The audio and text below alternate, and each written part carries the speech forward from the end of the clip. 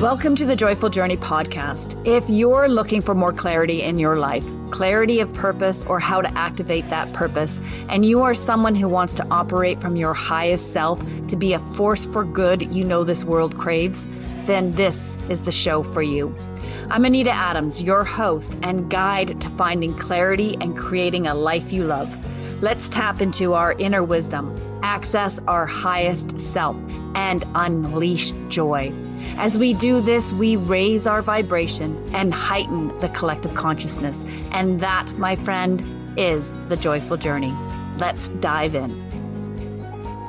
Hey, Joyful Journeyer, Anita Adams here, your host. And today I want to share a little story with you about an adventure to Morocco with my husband Tom and my son Brennan that taught me a few beautiful life lessons about living joyfully. So get comfortable and enjoy this ride to a foreign country. It's almost midnight when we walk out of the airport in Marrakesh. The night air is warm and Tom, Brennan, and I are excited about this new adventure. This trip will be completely different than anything we've experienced in a Western country. We are met by a driver who's waiting to take us to our Moroccan residence.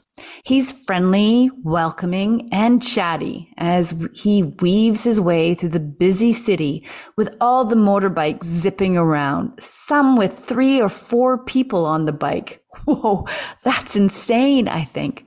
And apparently very common here as I see a few more heavily loaded bikes zip by. Wow.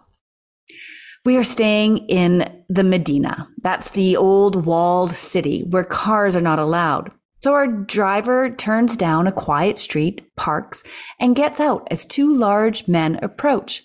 He says something to these men in Arabic, and without looking at us, these men pick up our bags and start walking towards the archway that leads into the walled city. Follow, our driver instructs.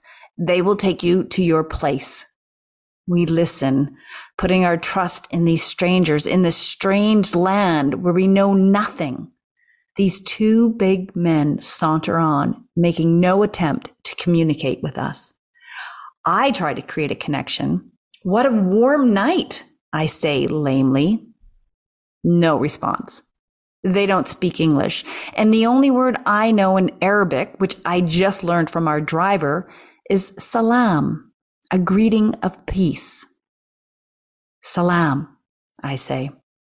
One guard, that's what he feels like, looks at me over his shoulder, nods slightly, and continues down the narrowing road. As we are guided through the pink-walled labyrinth with hardly another soul in sight, I can't help feeling a growing discomfort. Who are these men? And how do we know they are actually taking us to where we're supposed to go? But we continue to follow. And now I'm making uncomfortable, idle chatter with my family as a form of distraction. Ooh, look at all the cats. They're everywhere. I bet the street really comes alive during the day. I wonder what those hooks are for. Eventually, our guards stop in front of a heavy wooden door with a cast iron knocker. They rap on it, and we all wait in silence. When the door finally swings open, we are greeted by a young man with kind eyes and a big, welcoming smile. Come in, he beckons. Relief floods my body as our bags are unceremoniously deposited by the door and our guards slip away into the night. Quickly forgetting these men, I turn and take in the splendor of what will be our new home for the next few days. This place is beautiful. It's a riad, which is a traditional Moroccan home or palace that has an indoor garden or courtyard. There are 4 guest rooms in this riad with a communal rooftop dining and lounge area. It's absolutely delightful. And so is our private room with its 3 single beds. I'm in love with this charming place. The next morning, we are excited to head out into the walled city. We are certain it will have transformed from the night before. And indeed it has. Our host tells us we must walk single file down the streets. And we soon discover why. There is an equal number of motorbikes to pedestrians, and the motorists aren't holding back. They quickly weave between and around people, coming so close, one misstep could easily get you run over or bounced out of the way. Mixed into the throng are donkeys carrying carts with sacks of who knows what. Shopkeepers are standing in front of their tiny stores, vying for your attention and beckoning you to buy their wares. The smells in the air are rich. I pick up hints of cumin, turmeric, saffron, and something floral I can't put my finger on. It reminds me of my grandma and a peaceful time playing in her garden. There are other smells too, unpleasant smells, something pungent and unfamiliar. All of these scents mix in together, some rising above others as we wind our way through the Medina. We turn down one street and a man stops us. "Oh, no, not that way," he says. "You don't want to go down there. You want to go to the tannery. That is where you will experience something really unique. I tell you which way to go. I do this as a gift to you, free of charge." That should have been our first warning to go the other direction. He then sees a young boy walking by and calls out to him, saying something in Arabic. "This is Abdul," he tells us as the boy approaches. "He's heading towards the tannery and will kindly show you the way." "Oh, all right," we think. "Why not?" And we follow Abdul. As Abdul leads us further and further away from the busy center of the Medina, I find myself again wondering about the safety of this choice of following a complete stranger. It feels all right, though, even if it is a bit uncomfortable. I realize there is always a certain degree of risk one takes when traveling. This is a calculated risk, I tell myself, one that will likely only involve having to pay someone something for a tour. That's to be expected, and I'm all right with that. As we approach the tannery door, another man steps forward and thrusts a bunch of mint leaves in my hand. "Face mask," he says. At first, I'm not sure what he means until I step through the door and I'm hit by the smell. Face mask. I pull the fresh mint leaves to my nose and take in a breath. It doesn't completely cover the smell of rotting carcasses, but it helps. I realize that smell of decay is what I picked up earlier, mixed in with the sweet fragrance of spice and floral. The young boy who led us here looks up at me expectantly, and I hand him 200 dirham, which is roughly $3 Canadian. Abdul quickly slips away, no doubt to find his next target. As we are taking in this strange environment, we are standing inside a building with no roof and large holes in the floor. Another man approaches and beckons us to follow. He leads us along the pitted floor where the hides are being dyed, grays, blues, purples, a mustard yellow. Each pit is another coloring bath for the goat and camel hides. There are also small rooms off to the side where more men are working, stripping the hides and preparing them for the colored baths. I bring the mint leaves to my nose again and take another filtered breath. When we finish the tannery tour, our guide leads us out the door and back into the labyrinth of the Medina to one of the shops. Now we are expected to buy something. I see how this works. Once in the store, I try to give our guide some dirham, but he declines. That's interesting, I think.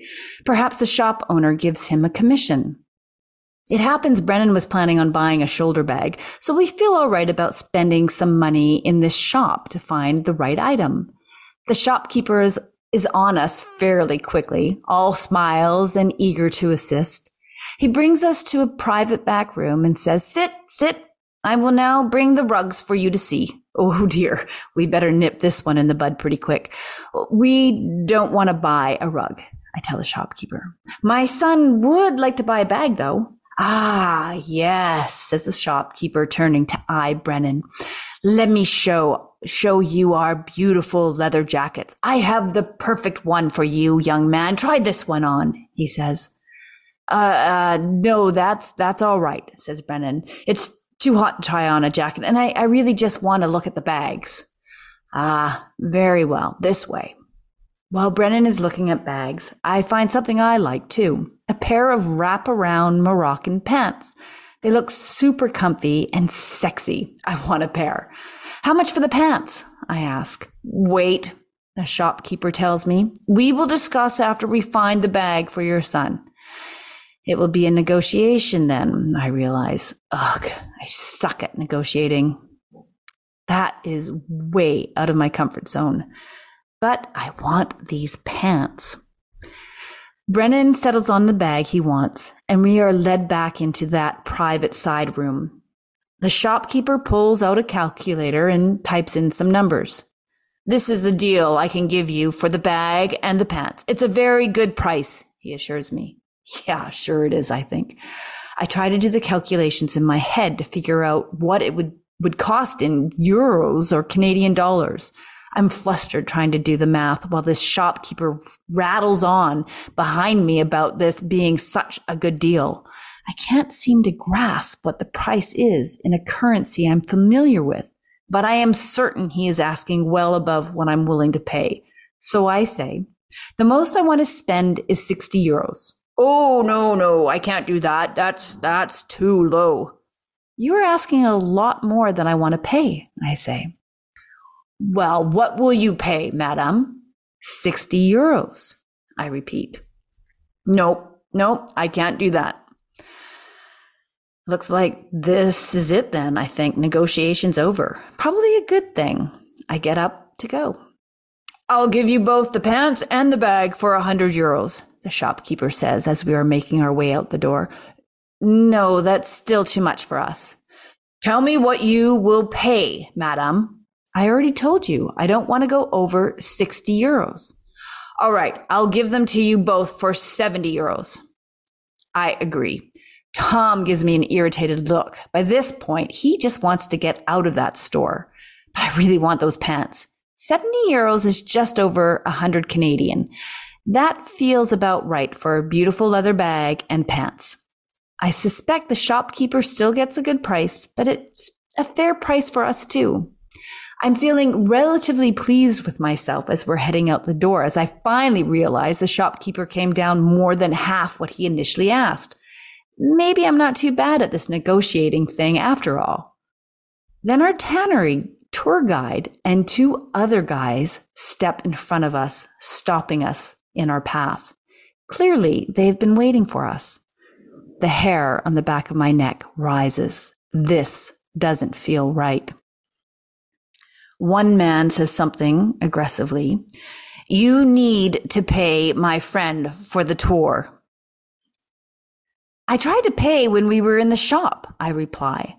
Our tour guide shrugs, and his big friend says with a more intimidating tone, You pay him now. I pull out the dirham from my pocket that I had tried to give the guide earlier. He takes it, and the friend growls, That's not enough. You pay him more. What? No, that's all I'm giving you, I say as firmly as possible as my insides are turning into anxious knots. Is this going to turn ugly?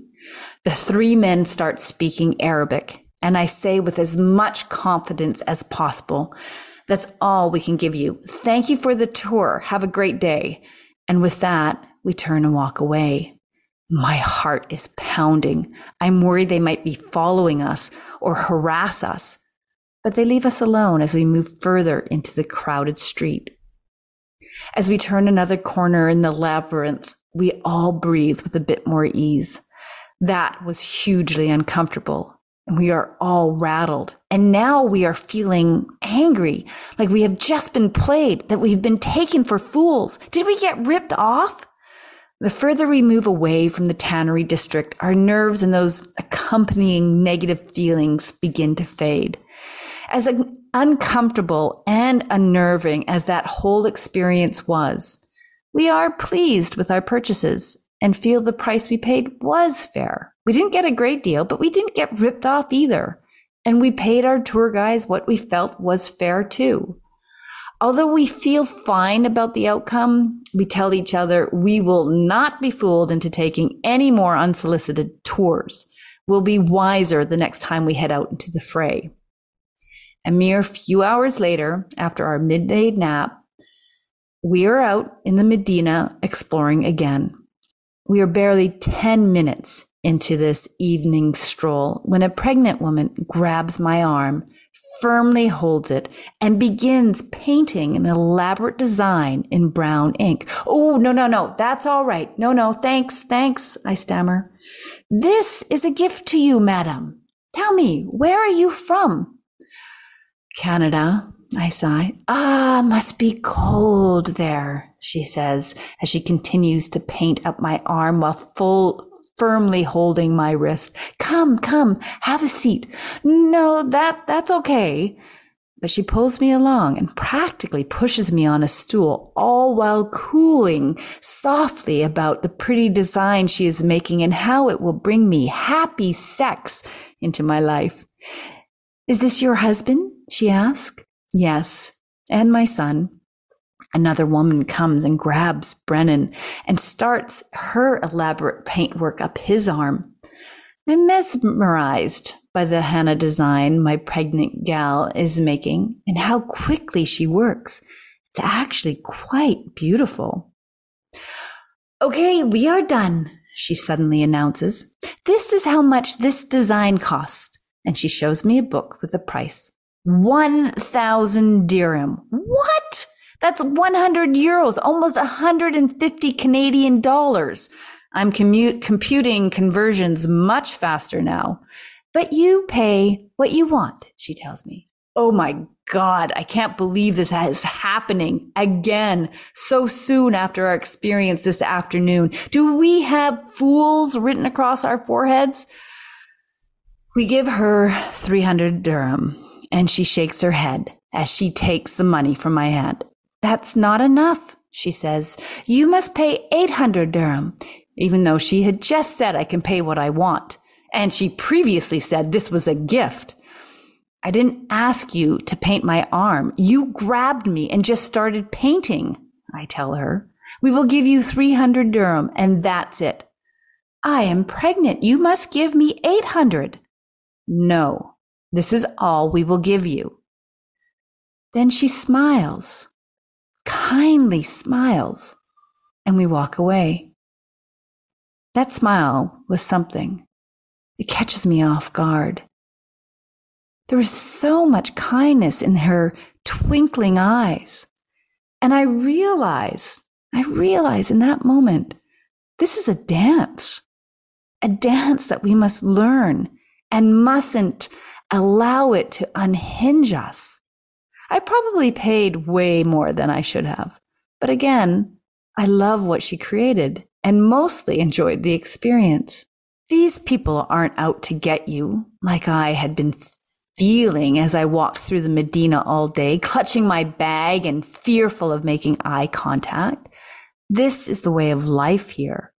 And there is kindness and compassion under that drive to part you from your money.